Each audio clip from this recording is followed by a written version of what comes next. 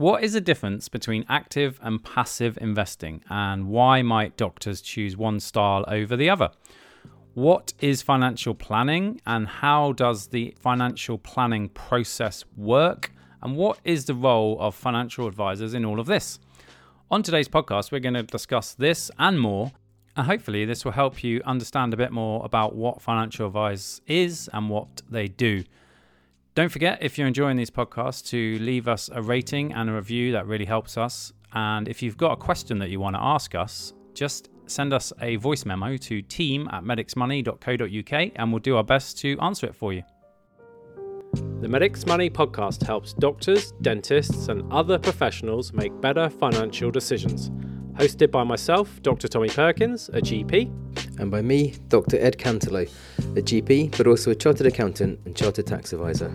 This podcast is for general information only and does not constitute any form of advice, and tax allowances and rates are subject to change. So on today's Medics Money podcast, I'm delighted to welcome Dennis Hall from Yellowtail Financial Planning. Hi, Dennis. Hi, how are you, Tommy? I'm good. So do you want to introduce yourself to the Medics Money podcast listeners and tell us a bit about why you're qualified to talk about today's subject? So, I'm the owner, managing director of a small niche firm of financial planners called Yellowtail Financial Planning. There are two advisors here, myself and a colleague, Mushtaq. And Mushtaq really is the guy that anyone would probably be talking to because he's the in-house expert on the NHS pension schemes. And he deals with quite a lot of people on the medical and dental side. I'm, as I was probably saying earlier, more like a psychiatrist. I can handle people's dysfunctions around money, but pensions are not hugely exciting for me. Yeah, pensions are not hugely exciting, I would agree. And the psychology of how people think about their finances is definitely fascinating. There's a lot of psychology involved in financial planning. So hopefully we'll get into that a bit. But you've recently joined us on Medics Money. And as everybody knows, we only work with independent specialist financial advisors that specialize in the medical profession. So why, in your opinion, is it important that people use a financial advisor that specializes in the profession? I think you could probably link that to an analogy is like the medical world, is that there are a lot of GPs out there that can handle most everyday things. But when there's a problem that arises or a complex area, and I think we can all agree that NHS pensions are a very complicated area. And the way that people build up their benefits, changing from previous schemes to career average schemes, and how all of this works is that you need to go to someone who's got more than the equivalent of an A level in ISAs, which is probably where a lot of financial advisors sit. So as I say, my colleague Mushtaq has probably spent the last 15, 16 years working predominantly with people in the medical and dental field. And a lot of that work is around NHS pensions. And we've just uncovered horror stories as we've been going along of people that have either done their own research, a bit of Googling for an hour about pensions and making decisions, or they've gone to somebody who isn't really competent in the area of NHS pensions, and they end up buying other pension schemes to sit alongside it, which do them great harm, or they end up paying tax that they don't need to pay because people are not understanding how the tax system works with NHS pensions. Yeah, it is kind of scary that, as you say, you can just do the diploma in financial advice and then you could call yourself a specialist medical financial advisor and actually have no real specialism. But there isn't a kind of agreed benchmark, which is kind of why we started Medics Money. I don't want to go into the technical stuff too early, but just, when someone joins Medics Money, as everybody knows, we only accept independent financial advisors that specialize in doctors. And obviously, we check them out very, very thoroughly. And we were checking you out very, very thoroughly. And I'm pleased to say that you passed. But you did send us an interesting document from a doctor, a GP, I recall, who had an annual allowance charge of £4,085. And you noticed that, or Mushtaq noticed, that his previous advisor had not applied the carry forward properly. So is it too early in the podcast to get really technical, or could you just give us a high level summary of that? Because basically this client was with another advisor. That advisor said the tax charge is £4,000. Well, and then they came to you and you said, actually, great news, tax charge is zero. So tell us about that. Yeah, so when you look at it in the round, it's very simple. But I think the previous advisor was just doing an annual calculation as an individual calculation, not looking forward or backwards at anything. And this particular doctor had got unused allowances from the previous 2 out of the last 3 years that could have been carried forward to offset against this year's pension contributions to reduce that bill. So to me, you don't need to be a specialist to understand that there are carry forwards. This is basic pensions knowledge. But and I was going to say, to be fair, I think the complexity that sits around pensions these days is such that unless you take a little bit of time out to sit back and just think about the problem at hand, if someone comes at you at the very end of a tax year, along with everybody else, and say, can you just calculate my tax? You're going to go through a fairly automated process, and you may skip some of those. I don't know about you. I personally need time to go away and just think about things and say, are we looking at this correctly? What else can we be doing? And that's, I think, the benefit that Mushtaq had, is he looked at that case as an individual case and could say, yeah, there's something wrong here. Yeah, I think it's not a judgment on non-specialists as such, and it's more a reflection of just how complex it's all become. And that's why you need somebody who does this day in, day out for many, many years, because it takes a long time to build up that skill. And again, there's no agreed definition of what a specialist NHS pensions advisor is. We've made our own definition. We're pretty happy with our definition. And yeah, it was good to see all those due diligence paperwork and all the other stuff that we did. Let's move on from pensions, because I don't want to talk about it. You don't want to talk about it either. But I think it's important to go through it, just to show the complexity. But if there was one area that you think needs focus from in terms of financial planning for doctors, what would that be? I think it doesn't matter what your profession is. And this is where I'm going to say that you don't necessarily have to be a specialist. I think everybody throughout their entire life goes through 3 stages of life. You've got that period when you're exchanging human capital. You're building up knowledge and creating that human capital. And doctors and people in the legal profession perhaps spend a lot longer building up that human capital than perhaps many other people. But there comes a point in their working life when you're exchanging that human capital, or potential, as we used to call it in my day, and you're exchanging all that potential that you've created into hard-earned cash. And it's what you do with that cash in that accumulation period to then help you in that final third of your life. That could be 20, 25 years, where you're relying on all of that exchange from potential into money, into the thing that's going to secure your income. And I think the earlier that you can, as an individual, get an understanding of what each of those stages in life look like and mean for you financially, the better positioned you're going to be. And you're not going to be at a stage in your life, maybe you're getting into your late 50s, when you're beginning to think, retirement's coming up and I have no idea whether I'm on track. So then you start making decisions that may not be in your best interests because you're perhaps panicking. So for me, I think it's getting a decent plan together as early as you can and reviewing that plan on a regular basis and saying, I know exactly what my objectives are and that's what I'm aiming for. Yeah, definitely. You don't want to get to the age of 55 and have done no planning whatsoever and think I want to retire and suddenly find out that actually you can't retire. And so, yeah, starting early, definitely a good tip. And I like that, the 3 stages of, building up your knowledge and your human capital, then converting that into income and accumulation phase. And then are we saying deaccumulation at the final stage? I hesitated to use the word decumulation. It's standard in our industry, but I don't know. It's not a pleasant word. I think it sounds quite good. You're basically just spending everything, and that's not advice, but I've been reading a book called How to Die with Nothing. I'm not sure if you've read it, but it's interesting perspective, basically saying, well, the title gives it away, but okay. So you've talked a bit about a financial plan there, and obviously, anybody can make themselves a financial plan, but from a financial planner's perspective, how does the process work? Like if I came to you today and said, I'm a 40-year-old GP, make me a financial plan, what happens next? I don't think it's a one-off process. It can be, but if you're coming up with any plan, you really want to be clear on what the objectives are. Now, I've got a military background, so you know what the objective is. We want to go and take out that enemy there, or we're going to go on a patrol and we're going to want to observe the enemy there. I suppose we're planning for that final third of our lives is, what does retirement look like to me? What is it going to look like when I no longer have the will or ability to create new money? I'm now living off my existing.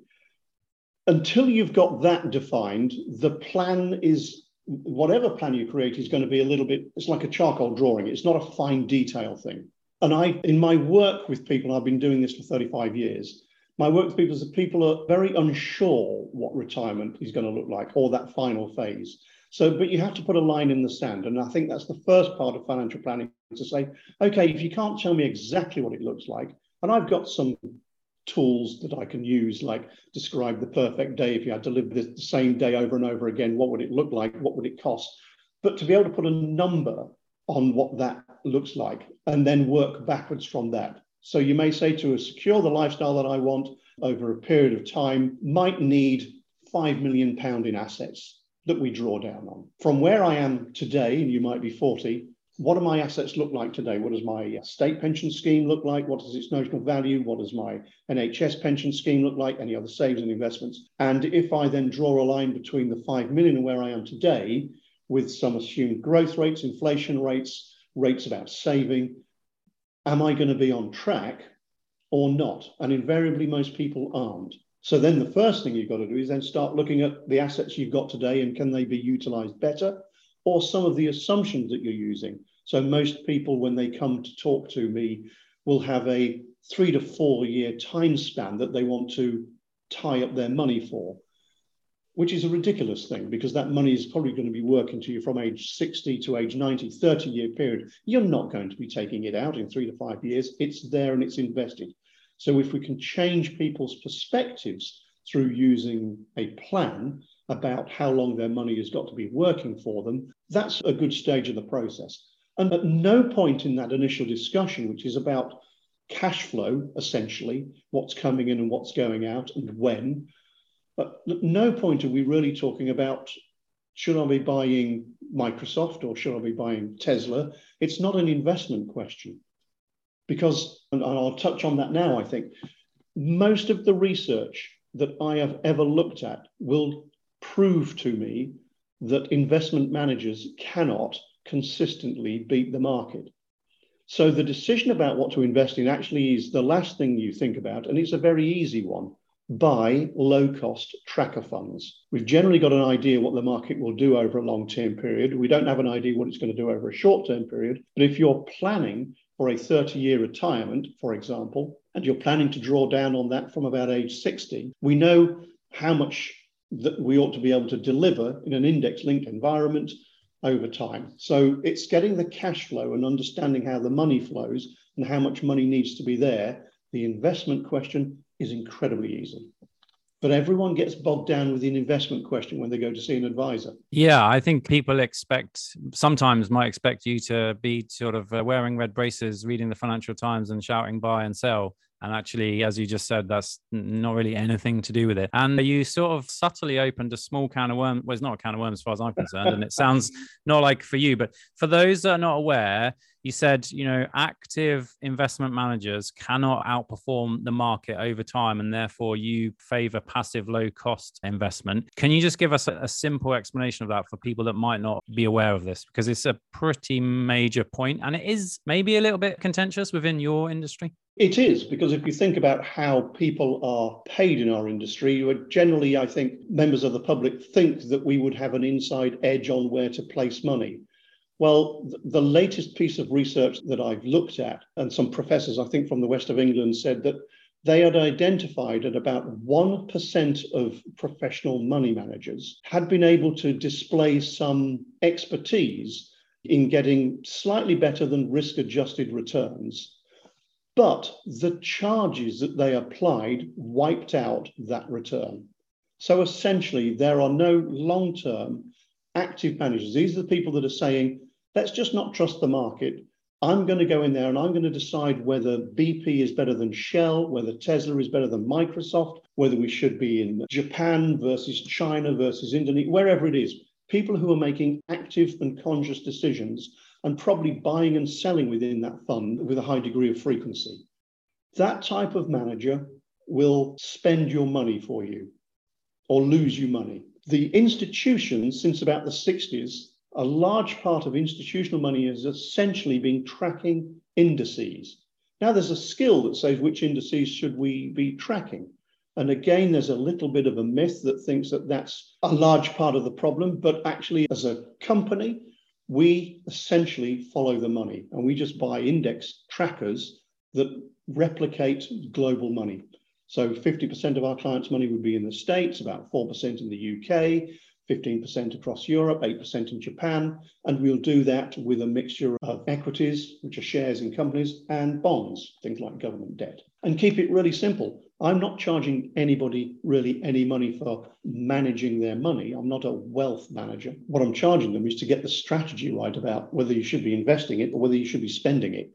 Because there are those stages in life as well. I think, as you identified earlier, if you've got a pension fund, if you've got savings that are doing really, really well, wouldn't you like an advisor to say, the markets have delivered a great return, you should be spending more, rather than getting onto your deathbed and finding out just how much you'd left on the table and thinking, if only I had spent that money on the world cruise when I was able. Yeah, definitely. You're only here once, and if you can afford it, then go for it. Okay, that was a great explanation of active versus passive. But to summarize, active managers are highly paid fund managers who, as you said, try to guess, essentially, because no one can predict the future, what shares are going to perform better, and therefore buy those ones and not others. And maybe you might think that makes a lot of sense and that would be the best way. But actually, there's increasingly large amounts of evidence that say that nobody can predict the future. And after the charges that these active managers charge, you're better off just putting it in what you call a passive tracker, which is a low cost, well diversified, I mean, globally diversified, as you said,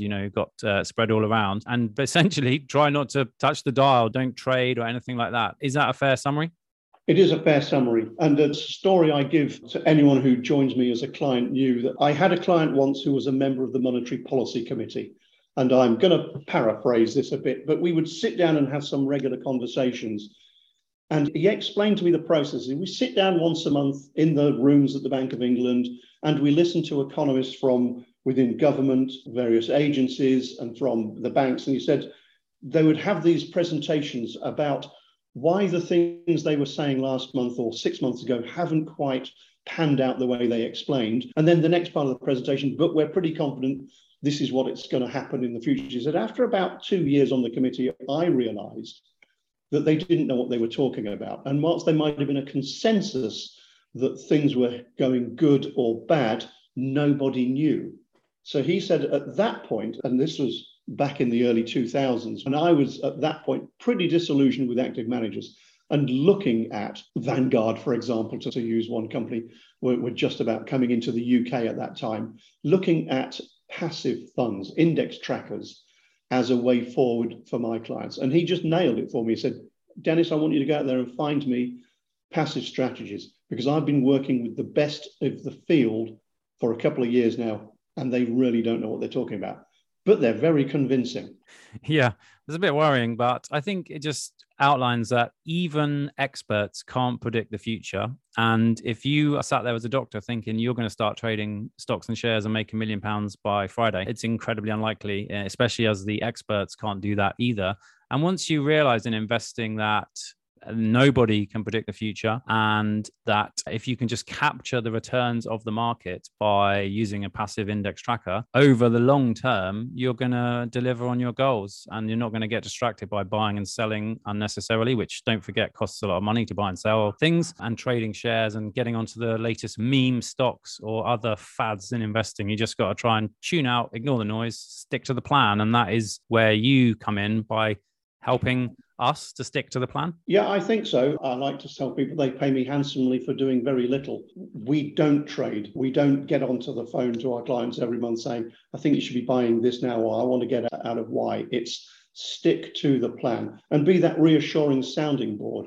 It's cheaper in the long run. That's the only guarantee you've got, really, or the only control that you've got is how much it's going to cost you. There's nothing else. You can't control taxes. You can't control inflation. You can't control markets, people's mood, nothing. What you can control is how much you're going to be paying out in fees. Yeah. And when the market's going up, I think, your job is, I'm not going to say easy, but easier, because everything's going well and everything's rosy. But at the moment, the market is going down. And that, in my experience, is where you kind of earn your money. So I imagine you've had a few clients phoning up recently, maybe in a bit of a panic. Portfolios dropped a bit. That's normal. That's natural. That happens in the market. It's the price you pay for those inflation busting returns in the long term. But what do you say to people when they phone up in a down market like now, and give us your soothing words of calm, because we're getting quite a few emails about this at the moment. And I just say it's normal, it's natural, stick to the plan. It's part of investing. But what do you say? You've answered it there. It goes right back to the initial financial planning. If you've got all of the assumptions right and you created this long-term cash flow model, and then you build into that the what ifs. What if the market crashed the day before I retired by 30% and never recovered? It didn't bounce back like it did in 2000. We just got onto that was our new starting point. Will I still be okay? So we do that exercise with everybody because that's a very realistic, potential fall, 30, 40%. It can happen. If people know that, it doesn't make it any less comfortable to live through. Nobody likes to see that paper gain. There's £1 million of paper suddenly worth 700,000. That's a bitter pill to swallow. But if you know you're going to be okay, it's easier. And it's having that knowledge. And I go right back to that military training is that, no plan survives first contact with the enemy. In this case, the enemy could be market falls, but no plan survives first contact with the enemy. But all good planning says, but in this event, we're going to do X or Y or Z. So if we're going towards enemy contact and we're ambushed, we know what we're going to do. We're going to sweep right and we're all going to regroup somewhere else. No panic. Yeah, I think that's the key to avoiding selling in a panic is to have a solid plan. And that's essentially what you give people. So, yeah. All right, brilliant. That was a great summary of a whirlwind of financial planning. Any parting words of wisdom or maybe one tip that you would give doctors to sort of improve their financial health? I think it's to devote more than 1,000th of a working day per year to get the financial planning done. Most people will spend more time planning their annual holiday than they will the biggest holiday they're ever going to have in their life, which is retirement.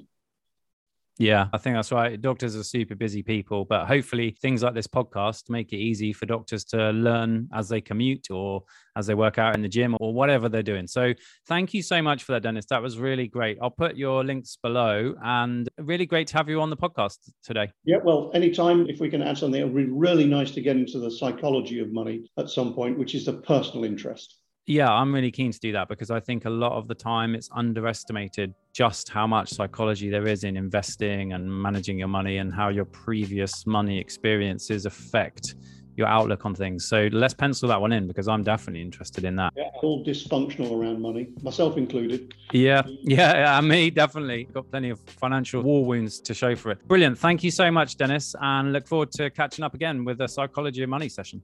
Thanks, Tommy.